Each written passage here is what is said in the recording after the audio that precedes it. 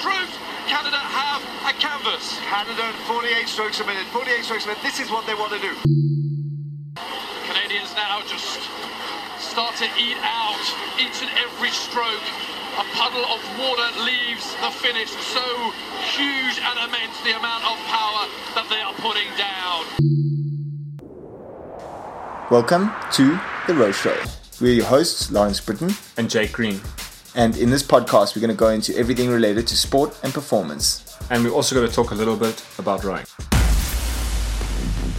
In South Africa. It brings people together, it breaks down barriers. Yeah, right. My passion, winning, to be the best. Being the best is something we strive for. There's crucial role in South Africa. Compassion. Great passion, fiction, Gold. ultimate goal. Glory, relentless training, pain. Hello, ladies and gents, and welcome to another awesome episode of The Row Show. This is Lawrence Britton, as always, and with me, it's Jake Green, guys, and yeah, we are really excited to announce that we have another interview, and this time around we spoke to Adam Kreek from Canada.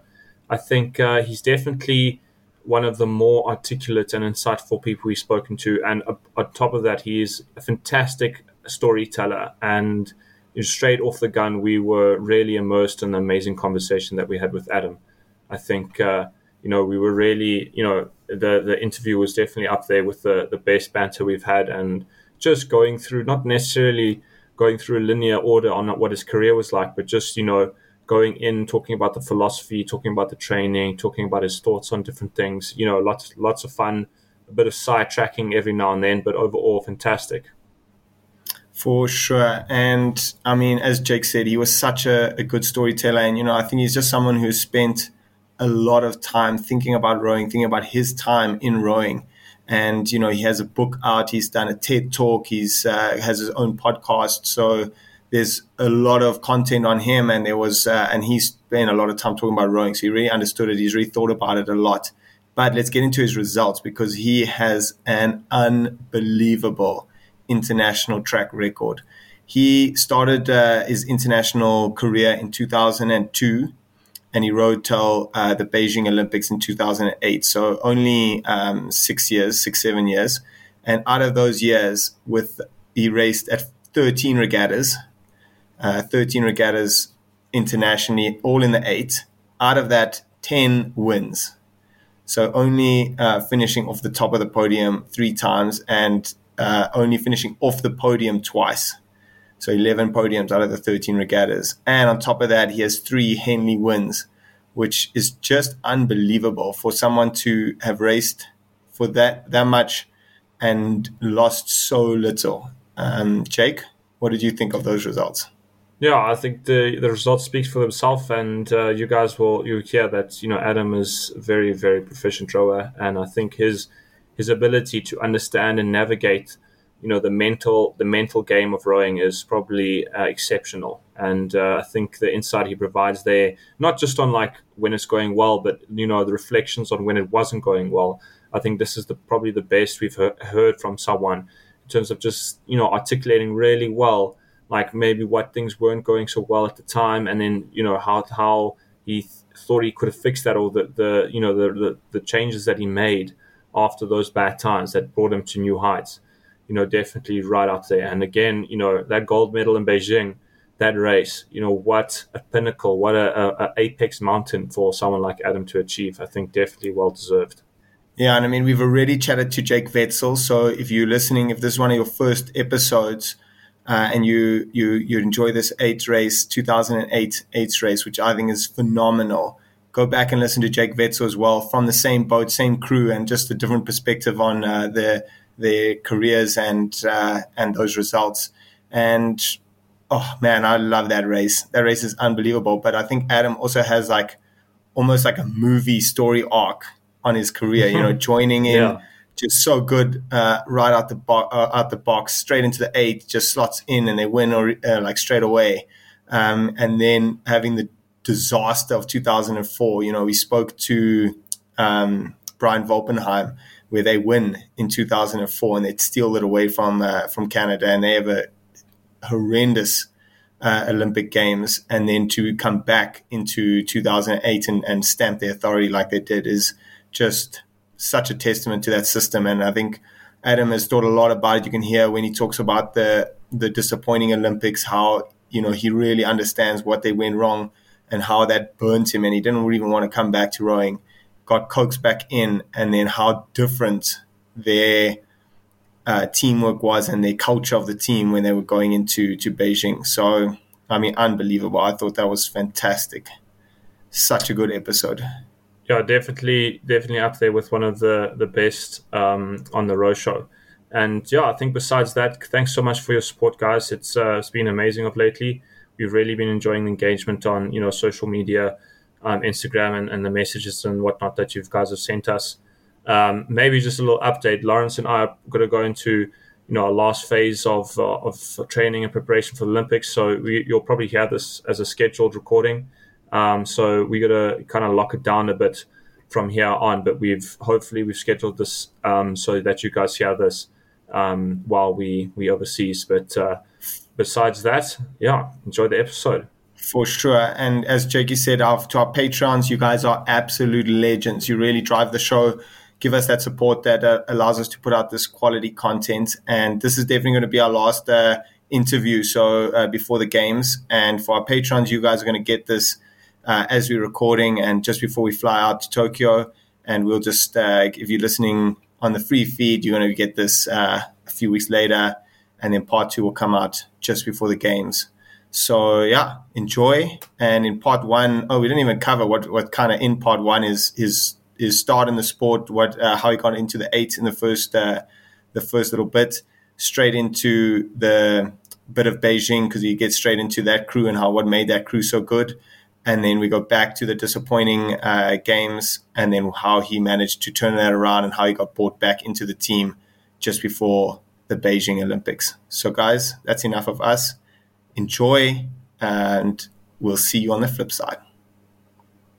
Welcome, ladies and gentlemen, to another awesome interview on The Row Show. And today we are honored to be joined by Adam Kreek, a gold medalist in the Canadian 8 in Beijing in 2008. And he was in the Canadian team for a number of years, working his magic there in the boat.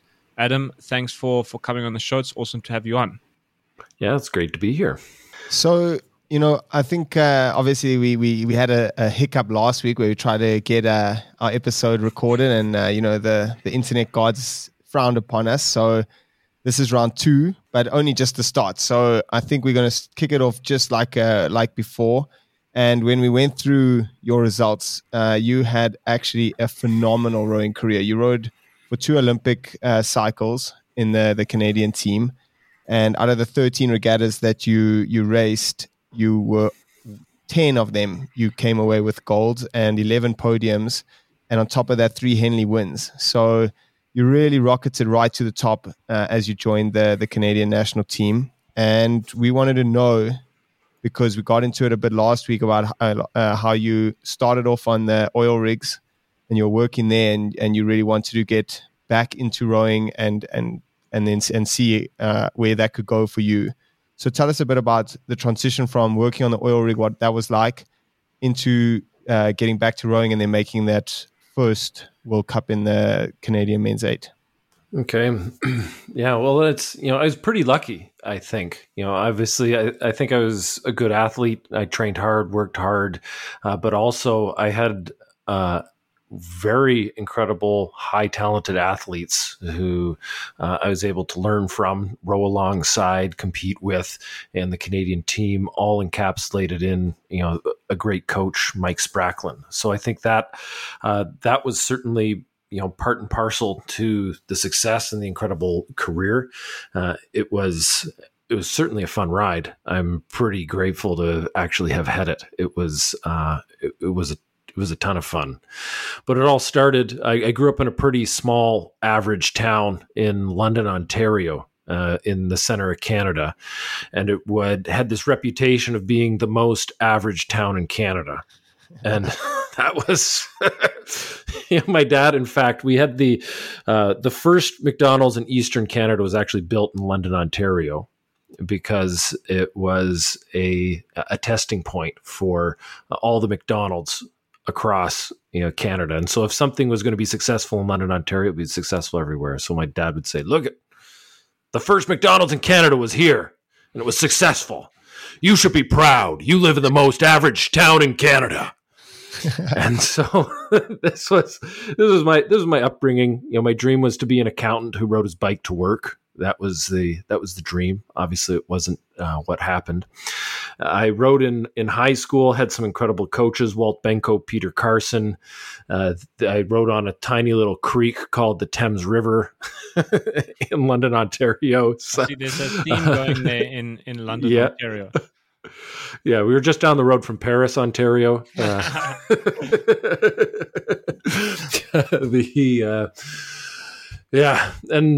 And after, when I was rowing in high school, my coach, he took my dad aside, then he took me aside, and he said, "Hey, look, Adam Kreek, he's an Olympian, could be an Olympic gold medalist. He just doesn't know it yet." And he was a really good coach in high school. He encouraged being a multi-sport athlete, which is pretty cool, and I really appreciate, which avoided burnout on the path. And he didn't push me too hard. He was pretty smart. He said, you know what? When you're in high school, race, have some fun. If you want to go all the way, make sure that you're saving up, because you really need to push in your 20s if you want to do this Olympic thing. Right now, it's just for fun. So have as much fun with it as you can. Jeez, that's some serious wisdom, I think, from a school coach, because usually it's just flat out make every day count, and by the time you finish high school, you never kind of want to see a rowing boat again. No, it was great, and it came from, he was a volunteer. He ran a window factory. He was a professional. He knew, I think he had a really good sense of how sport impacts your life in the grand scheme of things, how it fits in. And too often we make the mistake, especially when we're young, thinking, that sport is life versus sport is part of life. And obviously right now, when you're training for the Olympic, sport is truly life for the next until Tokyo happens or until the Olympics happen. But again, when you're young, it's important to have these other pieces. Otherwise you break down. Your brain stops working. Your heart falls out of it. Depression, anxiety, fear of missing out, wanting to quit, wanting to stop. And rowing's hard enough as it is. So the coach, my coach, Walt Benko especially, he was very smart, very wise, very grounded. And I'm really grateful for the guidance that he gave me.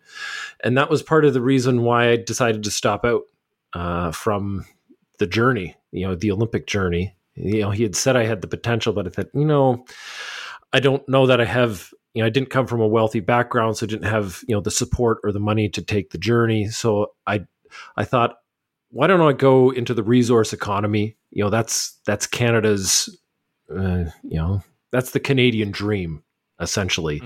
Go out into the resource economy, work at a mine, work in big oil, work in forestry, make a bunch of money, and then come back into the city, and then you'll have enough capital to start up a city life.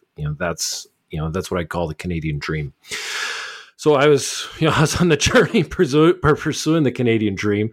Went out, worked on these oil rigs up in northern Alberta, northern BC, northern Saskatchewan.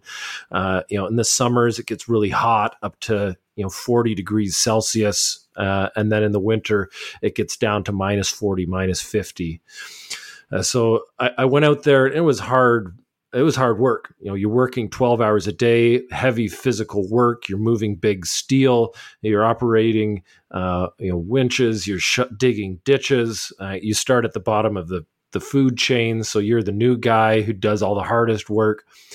And I worked up through the ranks. I got from lease hand to roughneck to motorman. Didn't quite make Derek Man, but Derek Man's those are guy. quite the titles. I know, they're great. Great titles. and great personalities when you're up there. You know, I still remember this one guy. His name was Big John. He would have made a good rower actually if he trained, but he was about 6'5", 250 pounds, had a ponytail down to his back, mid back. He had earrings all over his ears, but the thing that stood out to me was he had split his tongue right down the center. Oh, and he'd stick it out. It was like a forked tongue. Oh. And he'd say things like, "I've got ladies lined up around the block." But he was, yeah, he was a guy. Yeah, he was a guy. And just, he medicated. He wasn't really happy with, because it's, again, working on the rigs, working this kind of physical work is hard. So he would self-medicate. He would smoke 2 giant joints throughout the day. He'd smoke 2 packs of cigarettes, drink 2 giant things of coffee every night, 8 to 12 beers, and just on repeat while we were there. And it was just like, I just hate it so much out here. Yeah. And and to a certain extent, it reminds me of winter training. Essentially, when you hate yourself in the middle, like racing is 7 months away and you're thinking, why the heck am I doing this? Yeah. Why am I here? And, so I think there was an element of grittiness that was developed in that process, as well as just building the cash reserves necessary to make an Olympic push. Although I'd say at that point in time, I was still terrified. I was terrified to even admit to myself that I even wanted to go to the Olympics because it seemed so far away and was such a, it seemed like such an insurmountable task. Yeah. But then after working for a year, built up some cash reserves, got a little grittier, and came down to Vancouver Island, which is drastically different. It's the Hawaii of Canada, if you want to call it that. In the winter, it gets down to, usually the winter's around 4 degrees Celsius. Every once in a while you can drop and get some snow. And then the summer, it's usually around 25 degrees Celsius. And then it's everything in between. It's relatively mild by Canadian standards. Came down here, went to the University of Victoria.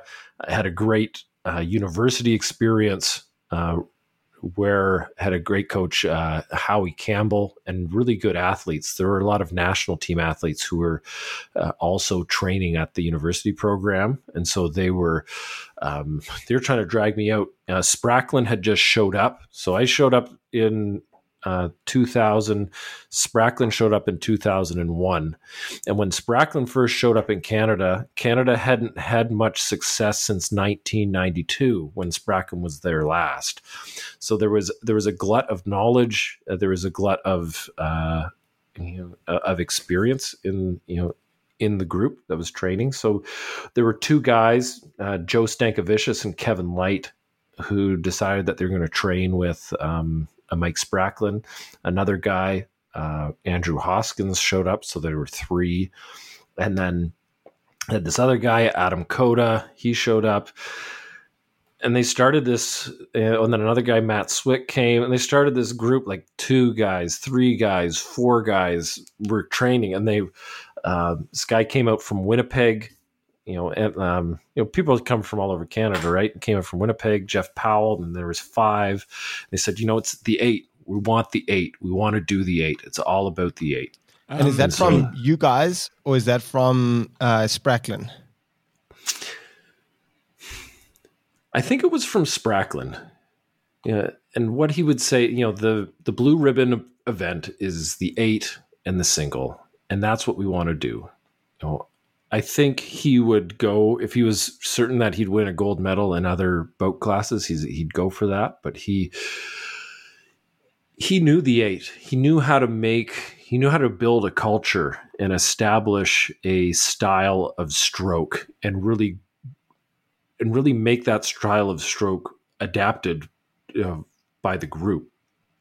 And so he had a program that people were able to buy in, and that was what was amazing about the culture of the Spracklin program. Because I when I was in high school, I pulled maybe a 630 type erg, and then I was in university. I I got down to close to 6 minutes in the erg, and I thought I pulled hard. I thought I pulled hard, and then I remember that someone got injured. They were training for the 2001 World Championship. Someone got injured. They needed a substitute in 3-seat, and Kevin Light calls me up and he says, "Kreek, we need you in the boat." And I'm thinking, okay, I'll come out for a row. And it was, it was like the skies opening. Yeah, Those first strokes, I had moment. it was 100% a eureka moment. 100%. Just to feel the power, the sheer and utter power, but the contrast that rowing is, right? You're required to be nimble and lithe and relaxed and one, but you're also required to be aggressive and violent and brutal. And somehow all of this was encapsulated in the rowing style in this 8. And you just have this with all the power around you. I've never had a steady state row that had been so hard. And all of a sudden I was just remember thinking I gotta keep putting weight, energy and power on this blade. And I think a lot of athletes have a moment like that. Even I remember back, I was racing in the junior national team. So I was still at school and we're racing our senior SA South African champs. You are drinking out of a mason jar. I hope that's just straight vodka out of the jar. Well, I'm going to tell you another story, and then we're going to get back to your story. But there's this is water. It's a 2-liter mason jar that I drink out of. Fantastic. But I went in 2007. I went to Estonia for a 1,000-meter erg competition. My grandfather's an old Estonian. He was he escaped during the war. My dad was born in a refugee camp, came to Canada. He was an old shot putter. And so the Estonians would keep on calling me up and be like, "Hey, well, you got to come back. You got to come back to Estonia and play with us." And so I went back one February to Estonia. They have, it's a big thing, 1,000 meters. Who can do it the fastest? And there is this Belarusian guy. I forget his name, but he is he's like 6'8", 240 pounds, Monster. Big monster, just monster. I don't know. I'm trying to convert that to what the rest of the world uses. We 205, 205, 110 kilo. Yeah. And it's he was a monster, essentially.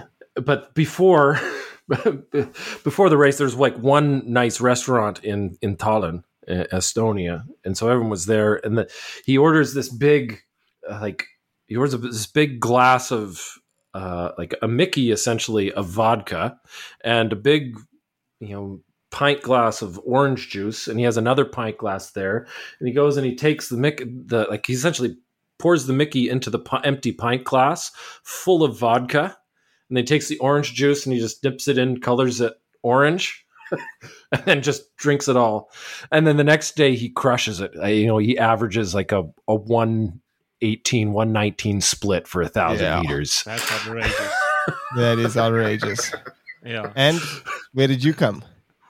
Where did I come? I came second. I only pulled like a 121 or something. You needed that mason jar with the vodka and orange juice to get you through the rest. I know. I've never been. I'm a sloppy drunk. I'm not good at drinking. Well, I can be. I can have fun, but the next morning, I know some people. I was with Derek Porter, Canadian. The scholar, Canadian rower, smoking. Yeah. So Derek Porter, what he would do before and the physiologist would get pissed off at him, before all the lactate tests, he's like, "Oh, I want to make sure I'm good at the lactate test." He'd drink a giant shanty. And there's something to be said about the buffering capacity of alcohol on lactic acid. And so he would drink the shanty before these tests and blow it out of the water, and they get really pissed off at him. He's like, "What? This is what I do before an erg test and it works. So I'll do it before this lactate threshold test." But you see, like, we've heard of it, right? You've heard of these guys, even especially in college or university, where there's less impetus on performance, and you want to make sure that you're partying too. But people get really drunk, and the next day they drop their PB on a on a 6K or a 2K. I've had some experiences where I've had a good night out and then done a monster ergo the next day, and I felt terrible, but I get on the ergo and for some reason it just pounds. We joke in the team. We say you got to put yourself at a rock bottom, and the only way you can go is up. After that, we also say that it's such a risky move, and you can only because especially when you're training for like a university race or something post the international season, and then you say you can only really do that once a year or once a season, because you're kind of so embarrassed that you've kind of let yourself slip, and now you're at the session, and now you need to up your game and make sure that you don't let the team down. But if that starts to happen more than once, then you don't have that kind of ability to keep turning it around. No, it's a special cheat code you can use every once in a while, but not all the time. And then getting back on the rowing, Adam, you in the team now, and then I'm really excited to talk about 2002, because here we go, Canadian 8 rocks up on the scene. You have a first outing at the World Cup, you pick up a bronze medal, and that was, I think you I don't know, I'm not sure how you gauge that result, but bronze medal right off the bat's not a bad, not too bad. And then World Champs, you guys rock up and take the gold. So that's a phenomenal start. And, I'm really interested to hear, like, what were your feelings? And was that the result you were expecting? Or was that kind of like an out of the water, like, wow, we actually, we on the world stage now, we can bring it against the best in the world? It was out of the water in 2002. Lucerne, when we got the bronze medal, everyone was over the moon, especially the older guys in the boat. I was the young one, but I was only 21, and at Lucerne and Seville that year, some of the other guys were 28 and better developed athletically.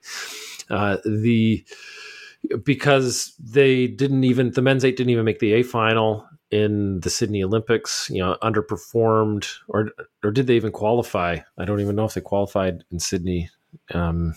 Maybe they did, but they, like, the men's sweep program had been underperforming in Atlanta and Sydney, and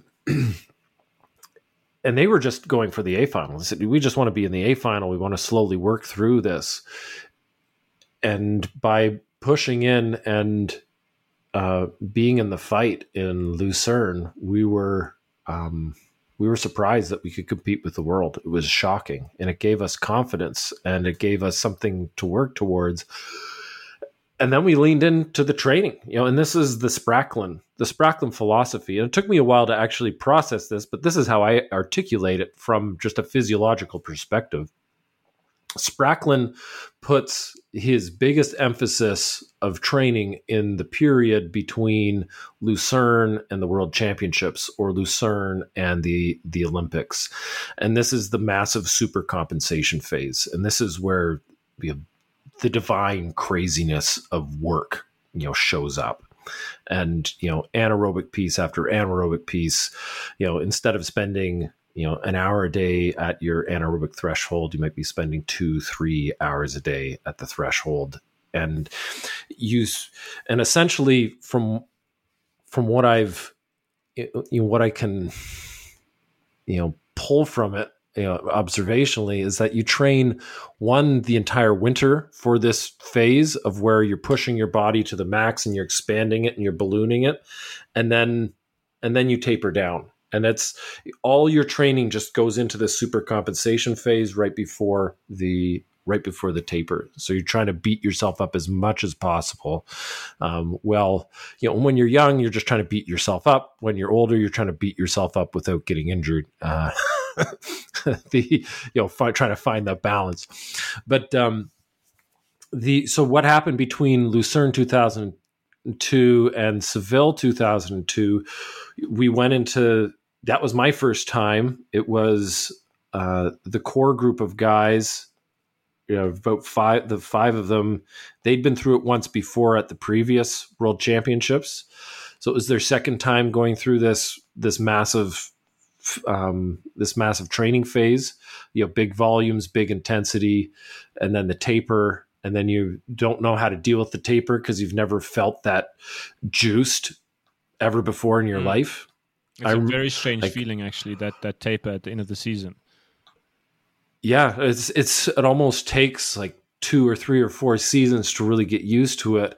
And then especially for the Olympics, that's why I think that add on the nerves of the Olympics to the taper, you're juicy. Like you are prime. Like everything's just like right, and like energy's there. It's such a good point that you brought up. You spent the whole year fatigued all the time. You never once feel good because you're training flat out or you're injured or sick and trying to recover and then get back into beating yourself up, as you said.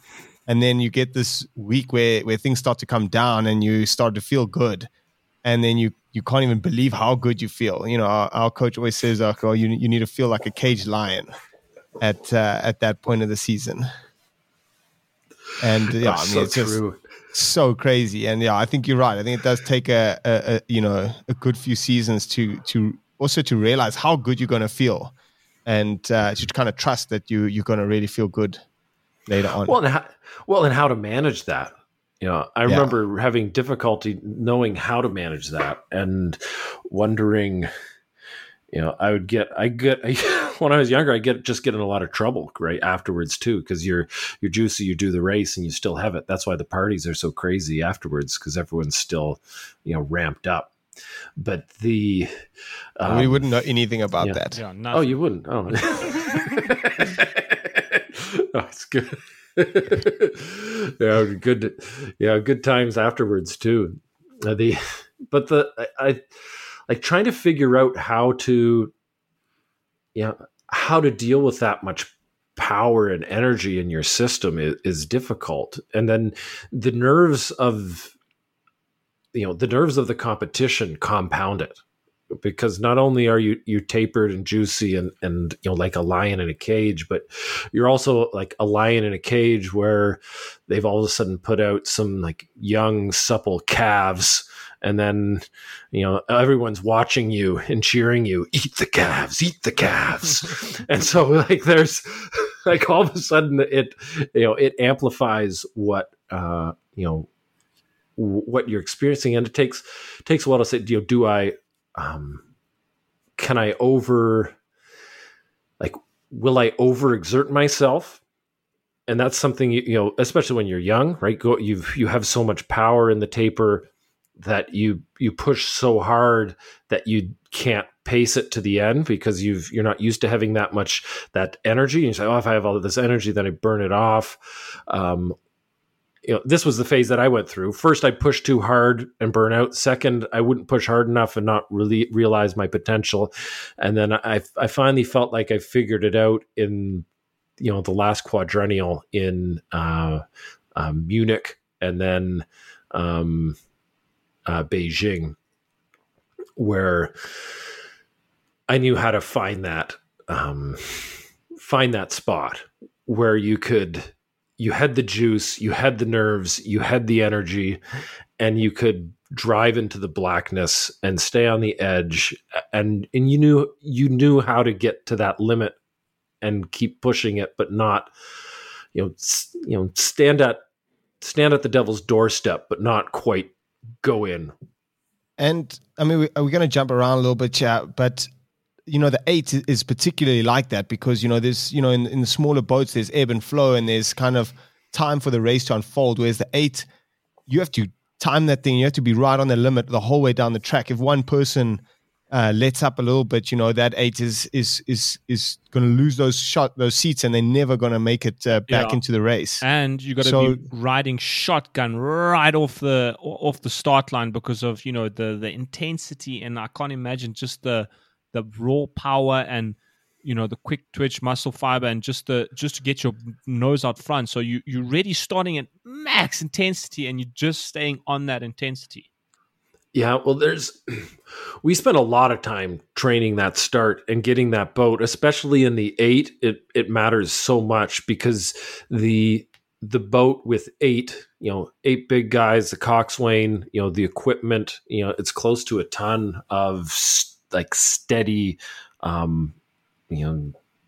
dead inertia, and so you have to bring that up. You bring it up to speed, and it takes a lot. And we'd work over and over the first stroke, the second stroke, the first 3 strokes, the first 5 strokes, over and over and over and over again. How do we pick this boat up out of the water? How do we get the speed? We would every time we do an erg we'd usually do an erg twice a week. At the end of every erg session, we'd always do 3 by max. So 3 strokes as hard as you can go. And so we were always training that all through the year. And it was like the first 1, 2, 3 strokes of the race. How do you pick it up, and how do you get the speed on the boat, and then, leave it on? And that's, in the 8 race, it's, what was our strategy was simple. I guess I can walk you through what our strategy was. We dig deep and, put the blades really deep, push the oars out into the oar locks, lean into it. And then you the first 5 strokes are free. So pull as hard as you freaking can. Yeah. And so deep, dark puddles, go, go, go, you get it up. And then we'd spin it till about, we'd start spinning it. And our big stroke was their 13th stroke. So the 13th stroke was the biggest, hardest, most virile, sexiest, manliest stroke of the race. And if you're going to show your mom one stroke of the race, it was the 13th stroke. That's the one. You're like, bam! And so we would go, we'd lift it up to about a 52, 54, and then we'd settle down to like a 48. And then we'd start powering it long and stretching it out, and then settling it into, to mid to low 40s.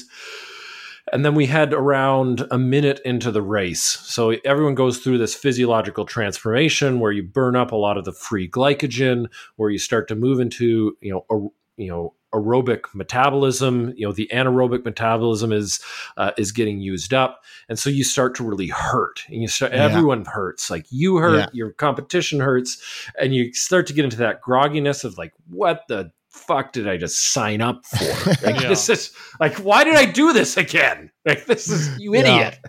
Yeah. And so that starts coming in, and so when it's crazy to think about, because you're pushing as hard as you possibly can and hard as you think you can, but we would train in this 10-stroke piece around the minute.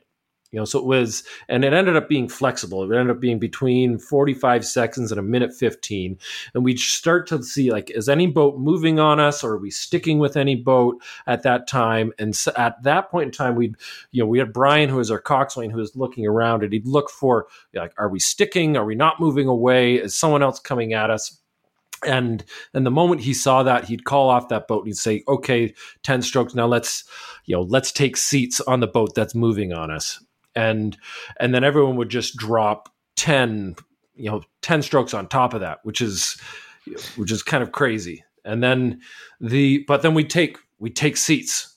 We take seats on that, and I feel like it's quite an important part of the race, and especially if you dish it up there, because that's the part where you're hurting, but you know that you come back online. If you get through that kind of transition as your kind of energy systems change, if you can punch through that transition, you're going to feel better at like the 2-minute mark once your body kind of gets back into it. So I feel like that's such a kind of important or important part of the race where, making a good move like that is going to really capitalize well. Yeah, well, you got it. Attacking the pain, and about 2 minutes in, or even a little less than that, it would be around the 500 meter mark when you're starting to really get into that aerobic push.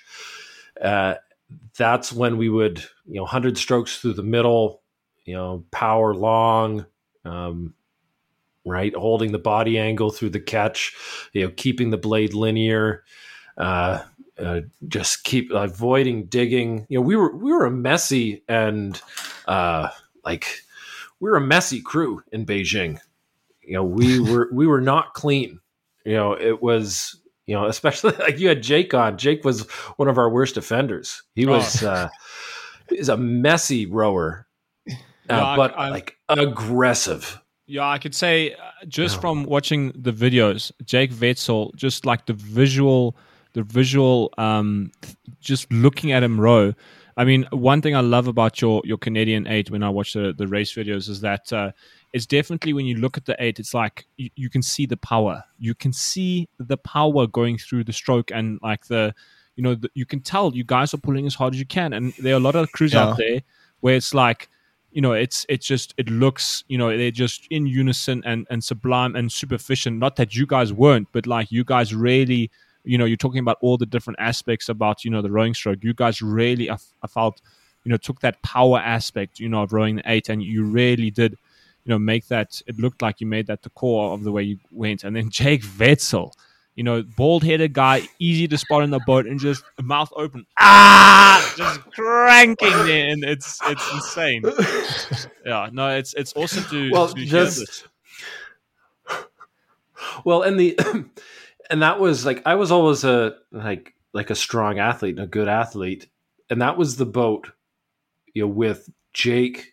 Yeah, Jake and Malcolm was another aerobic beast. Monster, yeah. Had this other guy, Dominic Zeiterle, and Andrew Byrne. Like, we had our 2-seat. Our 2-seat was a giant. That's the crazy thing. And I remember specifically we would do these training pieces in North Italy, just outside of Lake Como, and we were supposed to do this. And we had this training piece where it was like, go give everything and like empty the tank by 1,500 meters, and the last 250 meters, figure it out. Right? That was the goal. And usually you would go, and when you figure it out, like, I'd usually be one of the guys who'd be able to help figure it out and move the boat. But I remember coming to the end of that piece, just feeling like the boat pick up speed and pick up speed and pick up speed. And I'm like, I am not adding anything to the speed of this boat right now. And it's just going faster and faster. And, we had a lot of really incredible athletes. And I think even if we were to take Jake and Kyle, who I think were our 2 strongest, best athletes, and put them in the pair, I think they would have contended, even won the pair that year. Our spares essentially were, who didn't quite make the 8, won silver medal in the pair. Yeah. So it was insane. And so it was a good group, and it was a really good group of athletes, and they all put on something, and everybody emphasized something differently too. And this is the interesting piece, because I would say I'm more of an anaerobic athlete, and so but we would have we had a lot of really high aerobic athletes, like Malcolm and Jake, and I guess Burns, and the way Mike would do it, he would front end the power. Like, you put Kyle had just a ton of power too. He had power all around by the end. He was good anaerobically and aerobically. He was a machine. But Mike tended to front end the power in the 8 too, which is an interesting reflection on it. So you'd have the punchier guys who can get you off the line. He'd put in the 7-seat, 6-seat, the guys that could take you home. He'd put further back in the boat. And, there's got to be some kind of strategy to that too. Definitely. I mean, the complexities about where people sit in the boat is, I think that's almost its own separate art form, getting that right, getting that dynamic of the crew, like the unseeable kind of connection that a crew can get is I think it's its own whole separate kind of conversation and topic, because it's really hard to put a finger on it. Like, this is what works. It's understanding the athletes and where they are in the boat and how they work together is really, really amazing. And I think there's not that many coaches that can see that and do that very well. Yeah, Spracklen could do that well. And then, part of it was internally directed too. I know Jake wanted to sit behind Malcolm because Malcolm was like, he was just one of these guys, like could break 19 minutes, get close to 18:30 on a 6K, right? Just big lungs, big legs, but still young. And Jake was like, I want to sit right behind him and whip him. I just want to make sure that he's going as hard as he can. Yeah. And that was and we ended up running, we ran a bucket rig for the Olympic race too, which is fast. You don't see a lot of boats doing that. And I think partially because we had so much power at race pace out of 40, we could clear our puddles with a bucket rig. It was one of my questions that I want to ask about the bucket rig, because I feel like it really helps if you got those two people that you want to stick together and you want to link them up. But then, like, your risk of the stroke man catching in the bowman's puddle goes up quite a bit. And I think if you watch your race, I think you do just clear it, but it's tight. It is tight. It's very tight. Yeah. It is tight. We were able to clear it. Kyle was feeling like he was getting good water off of, throughout the race. The start was sometimes touch and go, but we cleared it pretty quickly. It came primarily because Spracklen wanted Kyle, because Kyle is just so strong and consistent, especially through 2007, 2008. And then when Kevin eventually made the boat, he wanted Kevin to be in the bow seat. Both those guys are port. Kevin was really good in the bow seat, was able to really, be strategic and direct it from the bow. He'd do a lot of good things, even on the start line. He'd go and he'd tap our boat forward on the start, and he'd press the bow against the little boot on the, that holds your bow ball, so that it would have forward pressure, so that when the boot dropped, we would gain just a little boop right off the start. So we always had, you do little things like that, had a lot of experience. So he was good. And then, for the bucket, Jake wanted to row up in 7-seat for a while, so we switched up, but he was almost too aggressive for that role. And I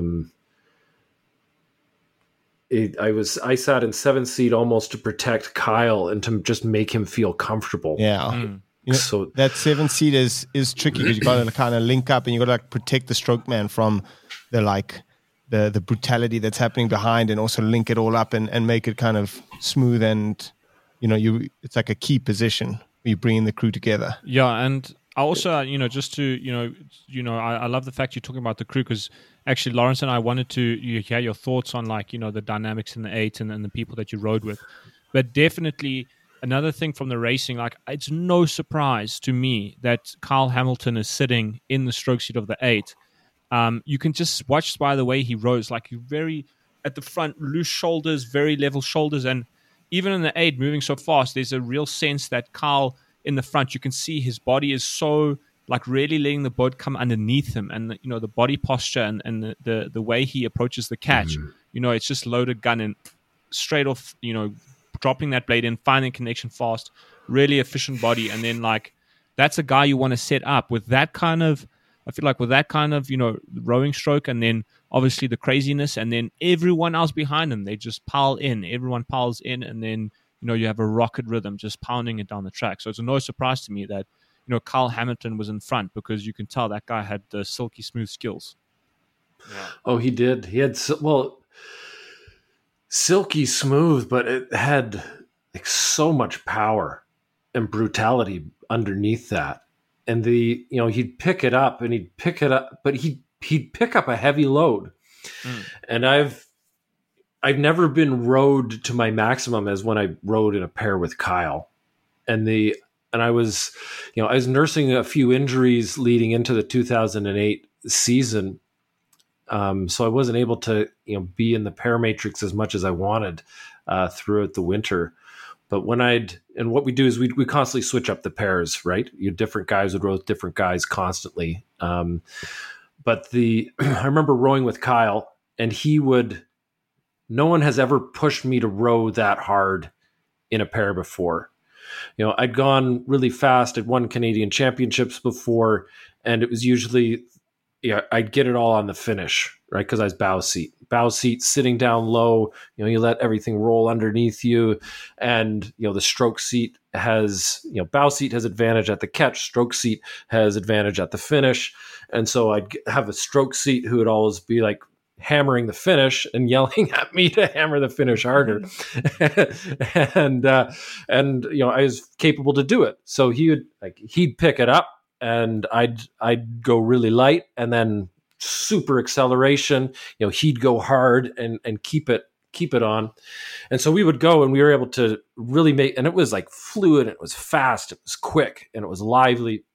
But with Kyle, who was, I'd say, at another level up there, was that he was just bigger and stronger, and he was able to pick up a heavier load. And so then I would constantly have to keep that load balanced throughout the whole stroke. And I remember doing a 2x2K with him, and just,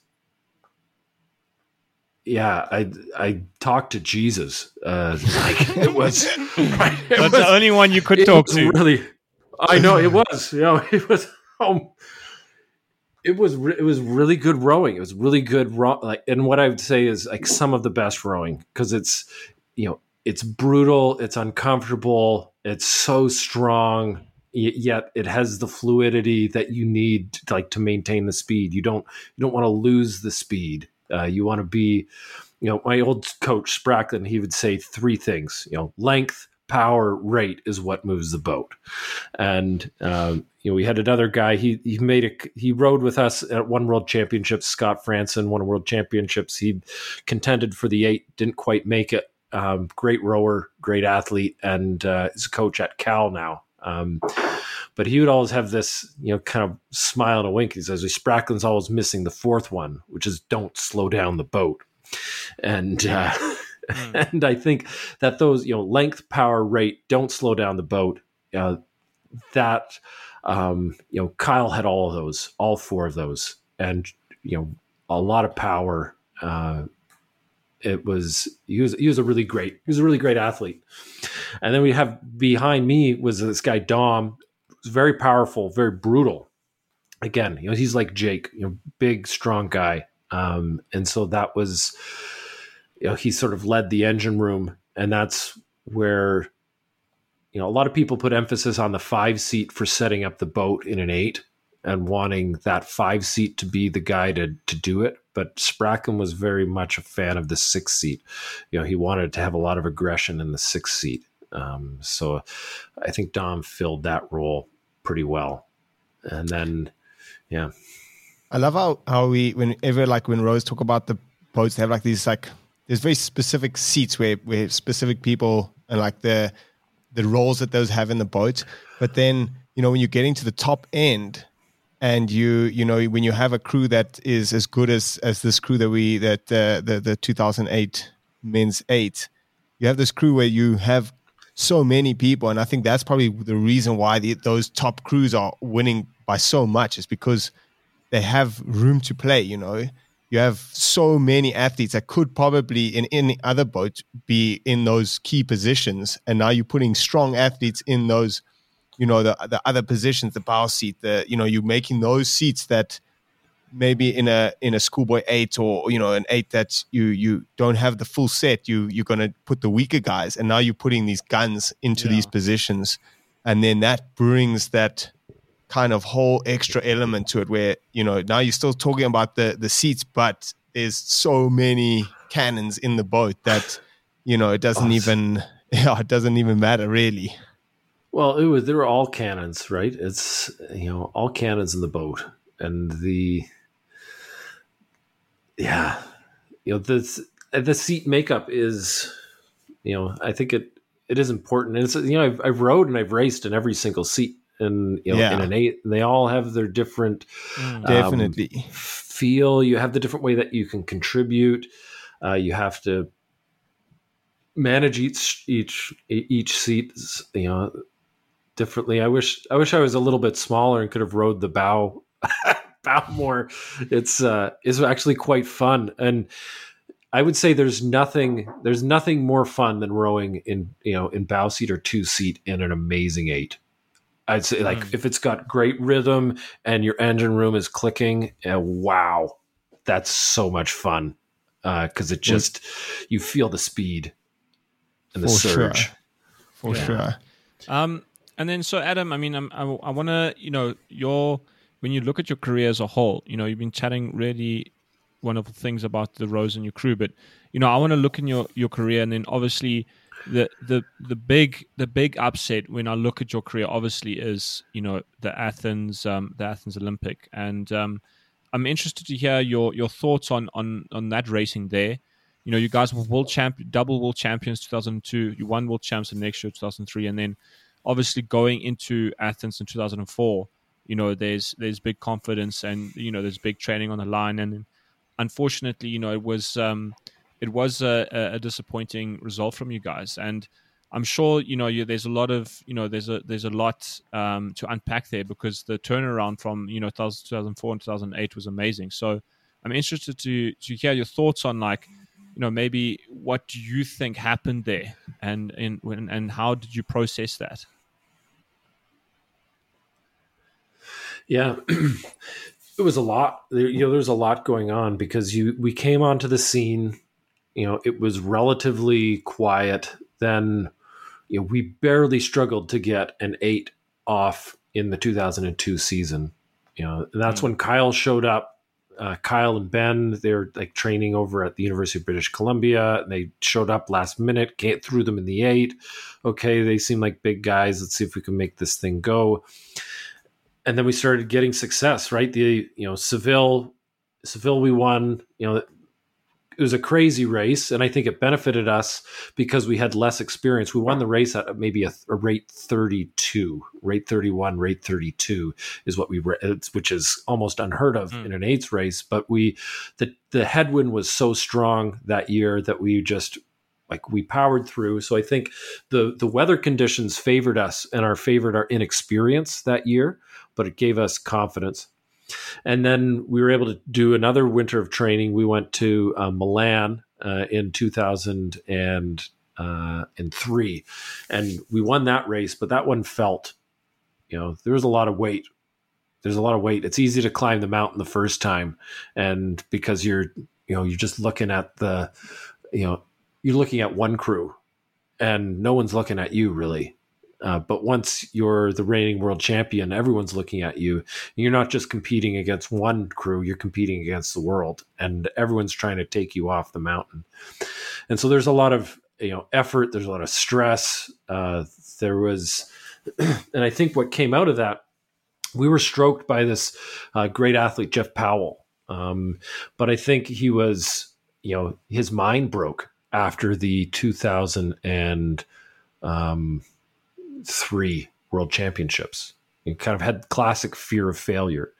And fear of failure can hit you in two ways. One, I've been Mr. Perfect Pants for the last while, and I'm just scared of not being perfect anymore. I don't want to not be the winner. Being the winner feels so good. And I don't I don't want to not be the winner ever again.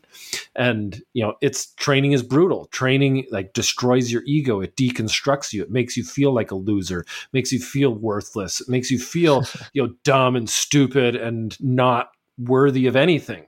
And that's part of the purpose of training. And it's in direct contrast to racing and winning. And then the other fear of failure is, I've failed before, and I've been down low before. I felt low in the hierarchy, and it's really eaten me up. And I don't want that either. The whole thing of going out on top. So that started, and Jeff was starting to have some hesitations, and he's just, I don't know that I want to do this. We've won 2 world championships. I've proved that I can do it. It's another year of training. I want to move on with my life. There's other things I want to do with my life. And so I think there is a piece of that too. What am I doing this for? I'm just doing it for me. And what's the Olympics beyond, another world championship? It's just another race with the world. I've already beaten the world. I'm going to do something else. And so that was, I think that, that's what he communicated to me. And then also in the training center, people started coming out of the woodwork. We had like Tom Hirschmiller, Barney Williams, a bunch of these other great athletes. They formed the 4, Jake Wetzel, and they started to be very competitive. And Jake and Barney started to be very competitive in the pair. And I was rowing with Jeff, and before that we were Canadian champions, we're fastest pair in Canada, and all of a sudden Jake and Barney had come and they're taking the title, and so we're battling back and forth, and instead of winning every piece and winning it easily, and when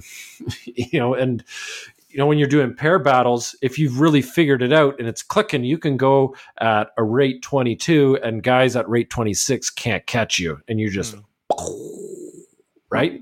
Power and send, boom, right? It's so slick. But then, and then there was, and so then, and there was a lot of, I'd say cultural, in high performance sport, the training culture of a training center, a training group can get really toxic really quickly, because a lot of, what you want to call type A's, high dominance type people who want to beat each other.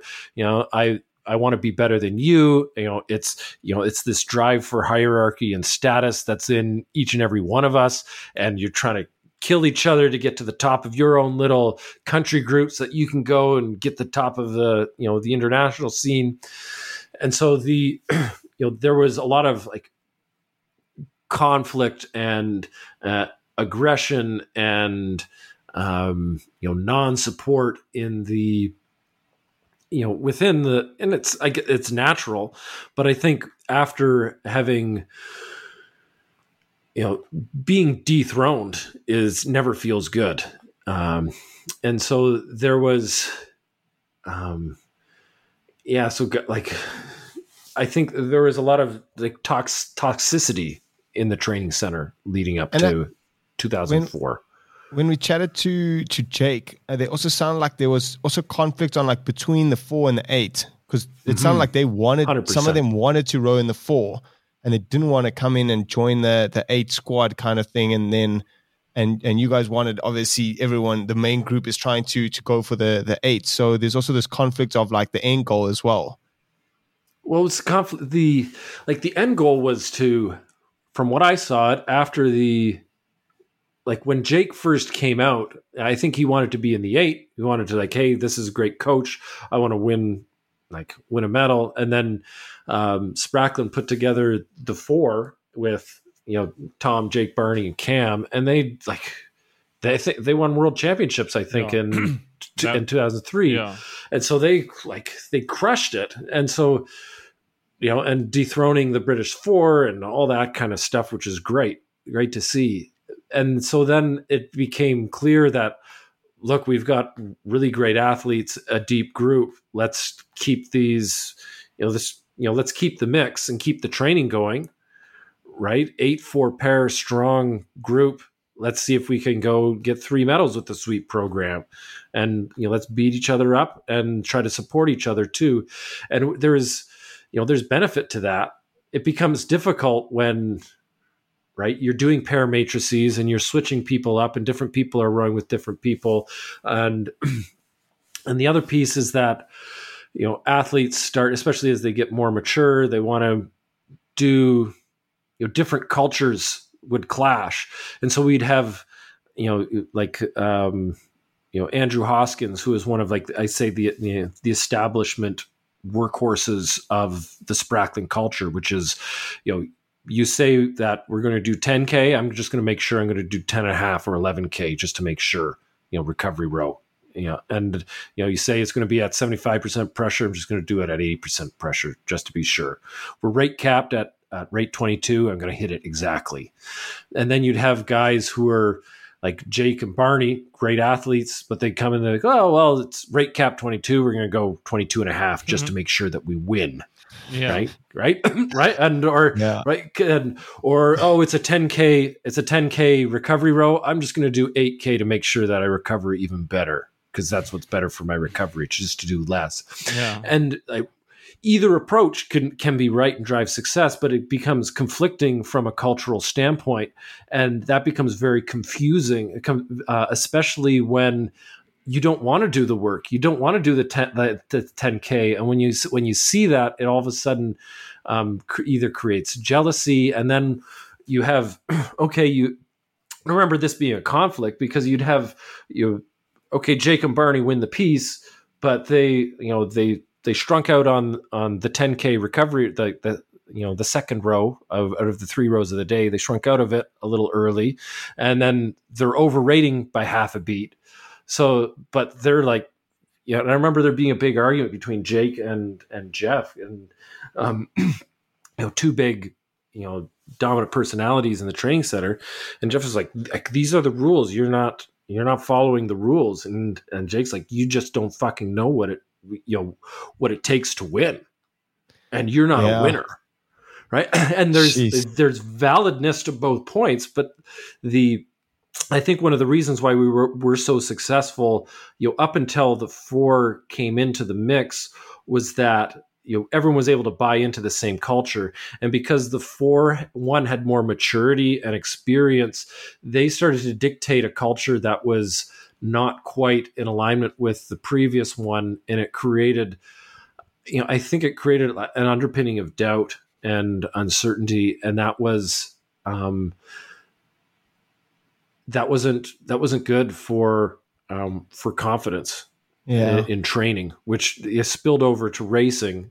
And then, from a racing standpoint, we could go into a lot of other pieces that may have contributed. We had great experience. We had our a gold medalist from 1992, Darren Barber, who worked his way into the boat and raced in the boat. We won Lucerne with him there. And then he had a seat, but Sprackling didn't.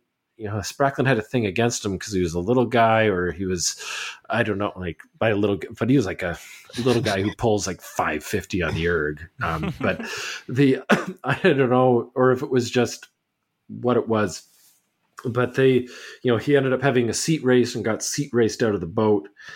And the main comment he made, we had this call at the 1250, one of the magic pieces of Jeff Powell's stroke was like how long and light and linear and quick he picked up the stroke, like right at the catch. It was just like a whoosh, like quick load pickup. But it required everybody to pick up the boat together. And it was, we would poise over the toes. That's where we would gather. The gathering point would be like quick, pull the momentum around the finish, and you don't feel the glide until you're over your toes, and then pick it up and boom, right. That's, that was the rhythm that we established. And so we would, at the 1250, we had this call time over the toes. And I remember Darren Barber saying, it's like, this is the 8 race. It's going to be the Olympics. You don't want to take any time anywhere in the Olympic race. You want to be going 100% all the time. Rhythm, you've established the rhythm. You don't need any more rhythm. You just need more power. You just need to keep going. And I think we missed a little bit of that, and we had, and then we, kind of had this guy, Darren got put out of the boat, and this other guy, Chris Jarvis, who rode with him, they lost the seat race to Ben and Kyle, and so Ben and Kyle were back in the 8, and then we went to, went through the super compensation phase where training seemed to go pretty well leading into Athens. Then we got to Athens, big nerves. and Jeff Powell ended up getting injured in the repechage. So this is what happened. We were in Athens. The Americans show up, and they're gunning, right? Pete Cipollone, Coxswain. They've got the Volpe in the stroke seat as well, and Volpe. Yeah, Volpenheim's there.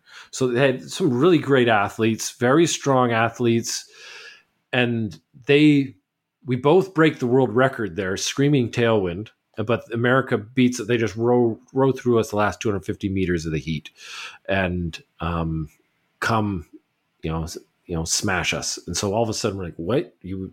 We haven't lost a race, like what's happening here? Yeah. One of the, and then we went to the repechage, and we halfway through the repechage, it was like around the 1250 meter mark. Jeff Powell tweaks his pec muscle right here. Something happens. We're trying to make a move on the Germans or something, and then we go through, get the finish.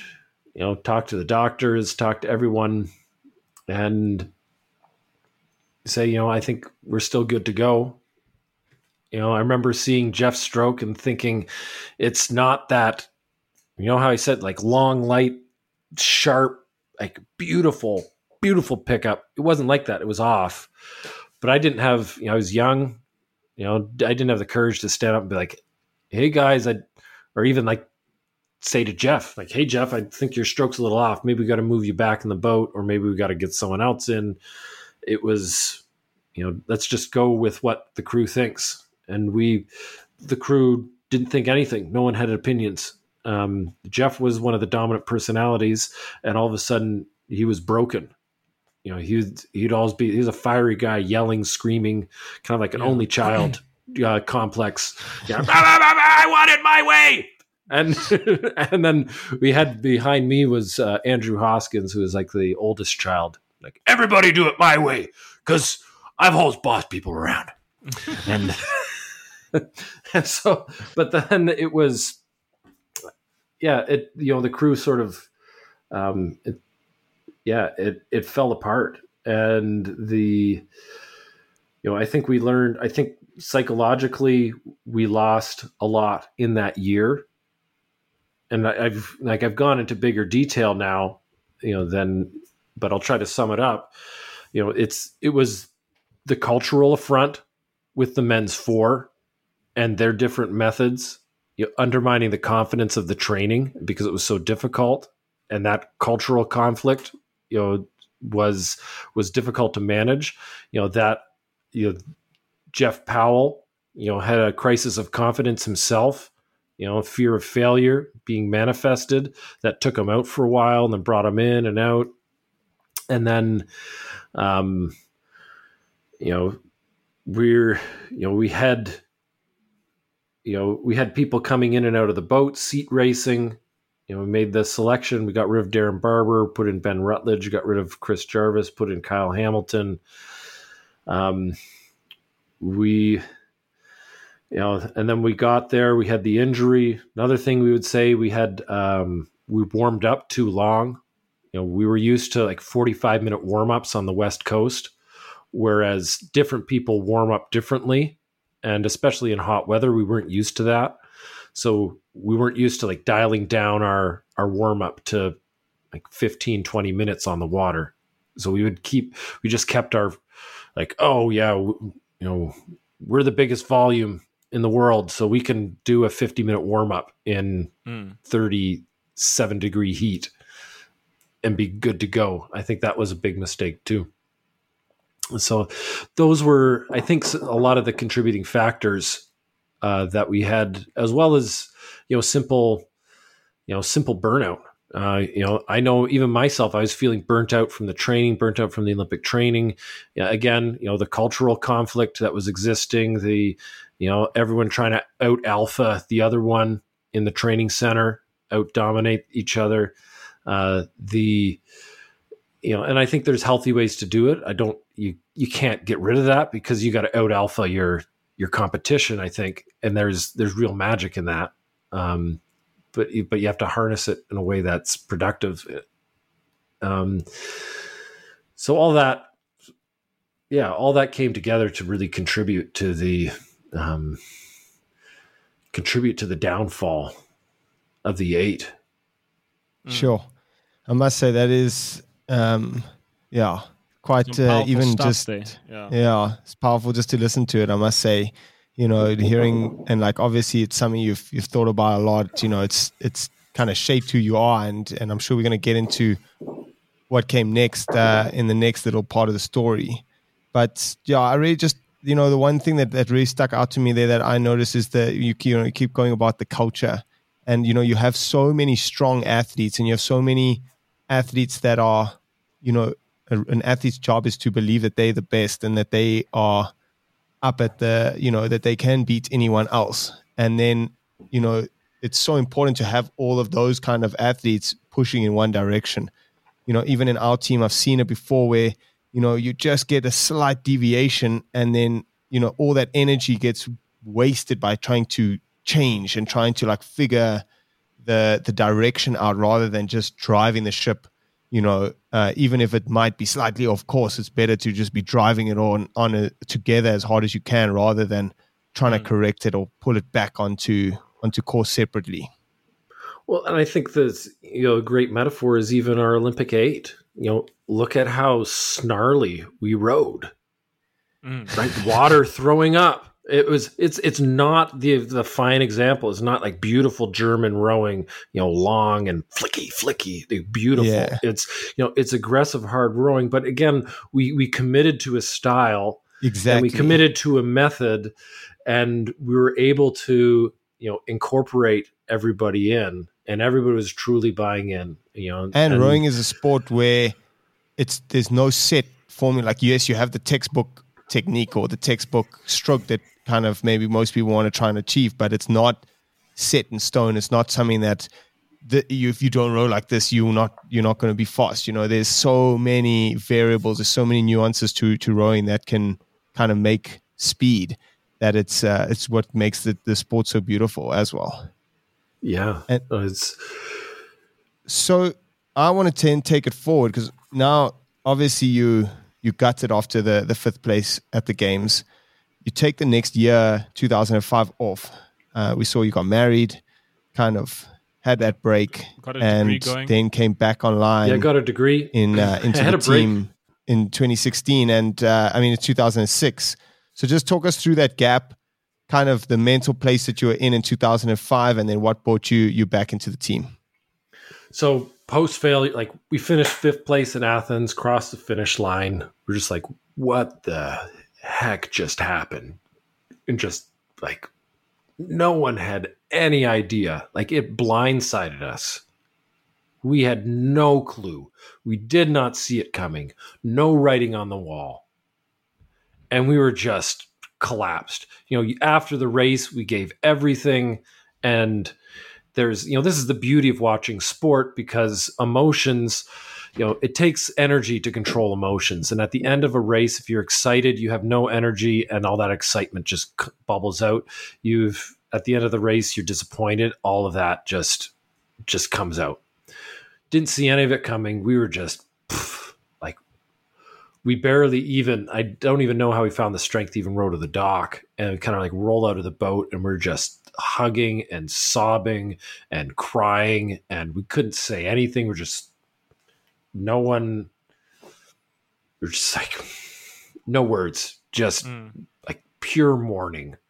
The death of an, even worse than the death of an ego. I don't even know what it was. It was heart-wrenching. Yeah. And so we had, after that, we kind of break out. We didn't, I think where Spracklin fell off on this one, he didn't even call. He didn't call the guys. He didn't bring people together. He just kind of like, everything just sort of faded out. And then everyone was just off doing their own thing next. And so I was like, I got to get out of this. I got to get out of the training center. I was feeling really freaking burnt out from it, and I wanted to do something different. I had this opportunity to go down to Stanford University in California, Jake Wetzel was the one who ended up pushing me there. He's like, man, and he was one of the best too. Great mentor, great friend of mine. Because he's like, you have to have something set up post games. You have to have something set up post games because there's such a freaking vacuum that shows up afterwards. And if you don't, then you're just going to, descend into this pit of despair and emptiness, and it's going to take you forever to come out of it. So you have to have something that you're stepping into that's going to drag you forward. And so I went down to, went down to California, worked with this guy, Kreek worked with these Stanford guys, a lot of young guys. They called me Old Man Kreek because I was 24. I was there I was in a committed relationship. No more new women. I was, they're like, what is this? and I was down there, I guess, as a player coach. So it's hopping in the pair with a lot of these young guys, university guys. And I was just showing them like this, like, feel this, this is what a stroke would feel like. Yeah. Stop hammering here, and was able to really kind of lift up the crew. And I was done with rowing at that time. I was like, you know what? I'm done. I'm going to leverage this Olympic experience into like great university, get a great education. I was studying, geotechnical engineering. I ended up getting interested in biofuels. Ended up getting, not just athletic scholarship, but getting offered academic scholarships to get, masters and PhDs at the school. And so I was enjoying it. And I was like, okay, this is the path. And so I'm just coaching these guys up, and they actually lit me up. There are two experiences that relit my fire. And I'd say first was these young guys, 19, 20, 21. And I'd hop it, like they're decent athletes, close to 6 minutes, breaking 6 minutes on the erg, hop out on a pair. They're rough, but then I'm, showing them what to do. Guys like, David Banks, Jake Cornelius, Silas Stafford. We'd, go out and show them how to row, and they're still young. They're hungry. And I'm like, I forgot what it was like to feel that. I forgot what it was like to, see the world ahead of me and feel that passion. And that was contagious, I suppose, a little bit. And the second one, there was a group there in the Bay Area called the Kent Mitchell Rowing, the Rowing Association, named after Kent Mitchell, who's an old coxswain. He had coxed Con Finley, who was Olympic gold medalist in the coxed pair, back when the coxed pair was a thing.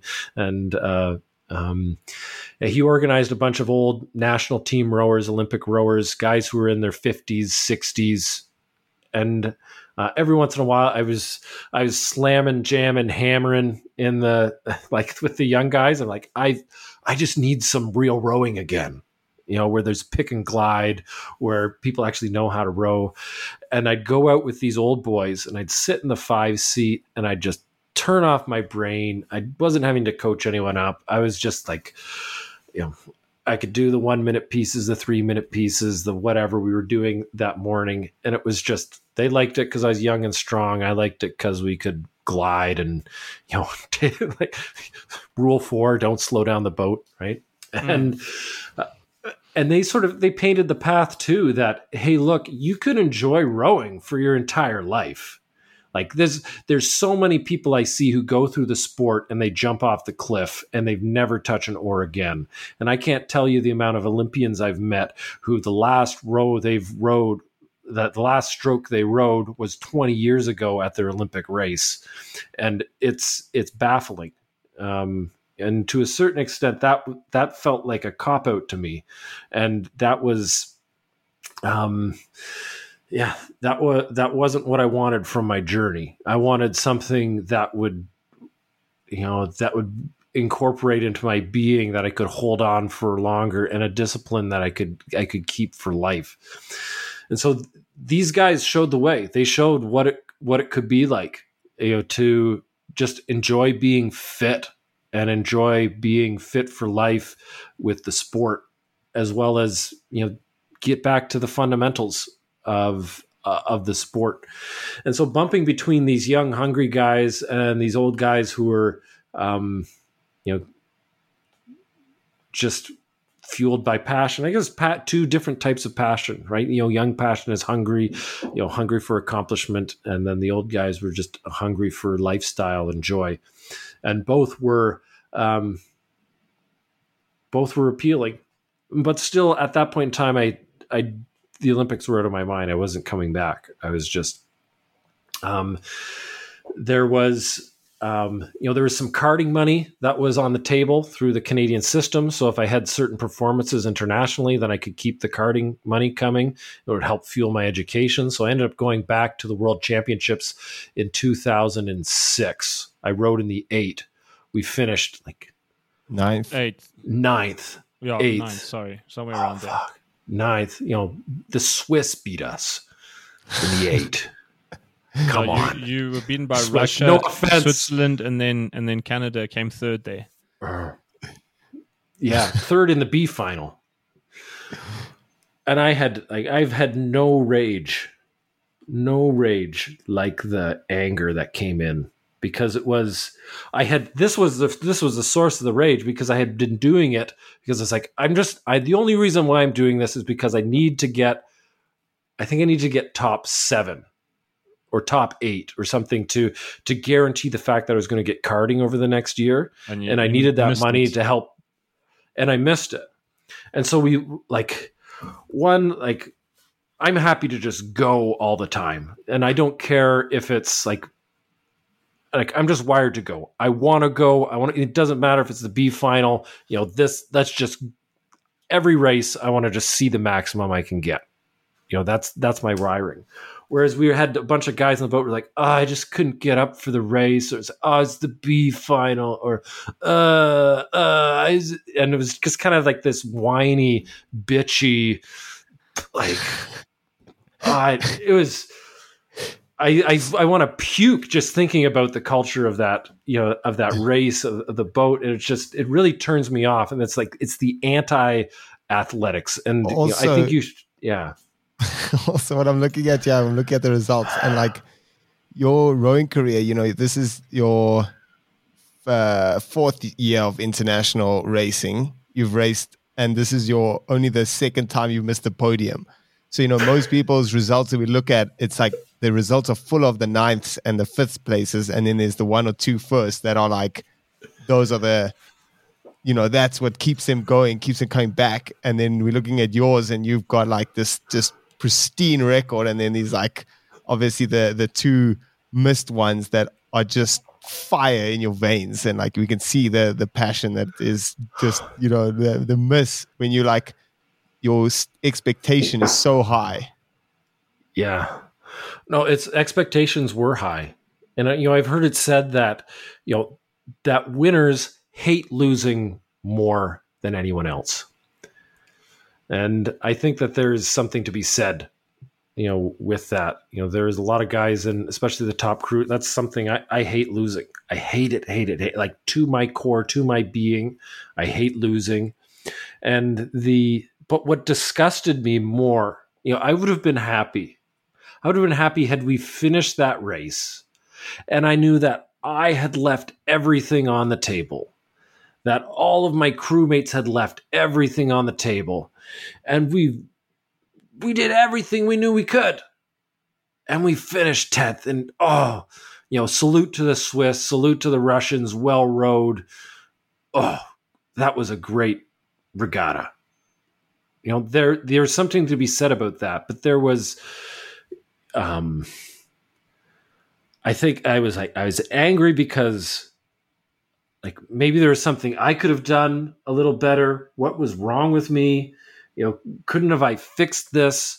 Isn't there something better I could do? What's this pussycat culture? I'm not used to rowing with pussycats. Yeah. I want to row with lions. And I remember I was exhausted and all these thoughts were going through my head. And I just had this rage, a deep, violent rage, anger, uncontrollable that came out. And I just started well, raging, screaming. I was like shaking the oar, and I was like, I just wanted to break the oar, and I just wanted to break the boat, and I just wanted to break the necks of, you know, my teammates and my competitors and myself. I wanted to destroy everything, and I like uncontrollable rage. And I just started slamming the oar into the oar lock, and I completely destroyed the rigger and the collar of the oar, and it was, you know, it's unsportsmanlike, but I don't know that I could have controlled it otherwise. Yeah, and I mean, you know, rowing, you're already putting like so much in it. It's physically draining, it's mentally tough, and then, you know, what keeps most people coming back is, you know, you put out your best race, and whether that gets you first or ninth, it's motivating that you've put out your best, and that's what it's all about. Whereas if you miss it, and I know the exact feeling, I've done races where you haven't put out your best race, and you know that there's a better race in the crew or in yourself, and you know that emotion is so guttural, and you know that is much worse than any result can be. No, and it's, you know, it's the expectations, personal expectations. If you have high personal expectations, that's the, you know, I think that's the driver. That was certainly one of my key drivers. I have a lot of high personal expectations for, you know, how I show up, how I perform, and, you know, everything's justified and filtered through, you know, the results I'm trying to achieve. And it was, you know, it was brutal. And I was like, after that, I was like, there's no way I'm ever coming back to anything like this ever again. Yeah. Right. I'm done. You know, done. Dunzo. Gonzo. See you later. Yeah. Right. I was so disgusted with the experience. Cool. So that's a wrap for part 1 of Adam Kreek. And man, what a banger. And I'm sure you guys are on the edge of your seats ready to listen to part 2, which will come out soon for you guys. So Jake, what did you think? What is your big takeaway? I think my favorite parts of the interview were maybe, you know, a little bit less on, you know, the structure stuff, talking about the racing, the games, although that obviously is an amazing part. But I mean, I kind of insinuated a little bit in the introduction. But yeah, I really enjoyed the in between stuff, the side tracks that we got down, the little segues that we had. Although it was really good discussions, and I think it was, you know, it's quite an interesting exploration in towards Adam's mind and his psyche as a rower. And I thought that was very insightful to, you know, how he manifested all of that into the success he brought in the sport. And I definitely, for me, that's probably the biggest takeaway I'm taking from this interview. Nice, for sure. I mean, the way he speaks about rowing is unbelievable. I think the amount of thought that's gone into his career is just awesome. And, you know, he's just a really good guy. You can hear, you know, all the Canadians, actually everyone we've had on the show is just awesome. And, you know, this is a long episode. This is one of our longest episodes I think it is the longest episode we've ever recorded. So it was nearly 3 hours. With some editing that'll cut down, and then with part 1 and 2 it'll also cut down. But yeah, a huge thanks again to all the support. Thanks for listening. If you're listening, huge thanks. Tell a friend about the show and share it. Get more people listening.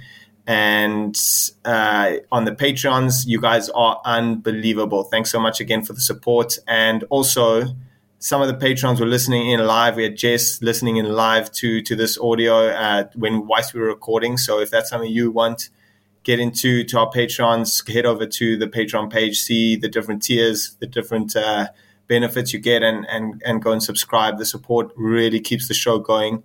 And yeah, if you're listening on the free feed, we're already in Japan. We recorded this a bit ahead of time, so we weren't busy, we weren't under pressure whilst we were getting ready for our big races. And I hope you enjoy, and you'll hear again from us in part 2, which will come out soon. And then again after the games, when we're going to have so much episodes and so much content to get so through. much to go through, so much to get through. And I think just a bit of closing, I just wanted to, punt Adam a little bit. You know, he's got a lot going on. He's got his own podcast. Please go have a look at that. He's got his audiobook. And yeah, he does a lot of executive business coaching. So please go have a look at him and support what he does. He's been amazing in scheduling us in. We had a little bit of scheduling conflict while we were in Lesotho trying to get the interview set up, and he was an absolute gentleman in accommodating all of that. And we did a bit of collaboration with him on his Roro Tokyo podcast. So go in and give him your support too, because I think he definitely deserves it. That's for sure. His book is called The Responsibility Ethic. Really awesome. Go and give that a listen. And then his podcast, as Jake said, is Roro Tokyo. Mainly focused on the Canadian team, but there's still going to be some really cool stuff on there. So go give that a listen. And I think that's all, Jake. I think we're out. That's a wrap. Sweet.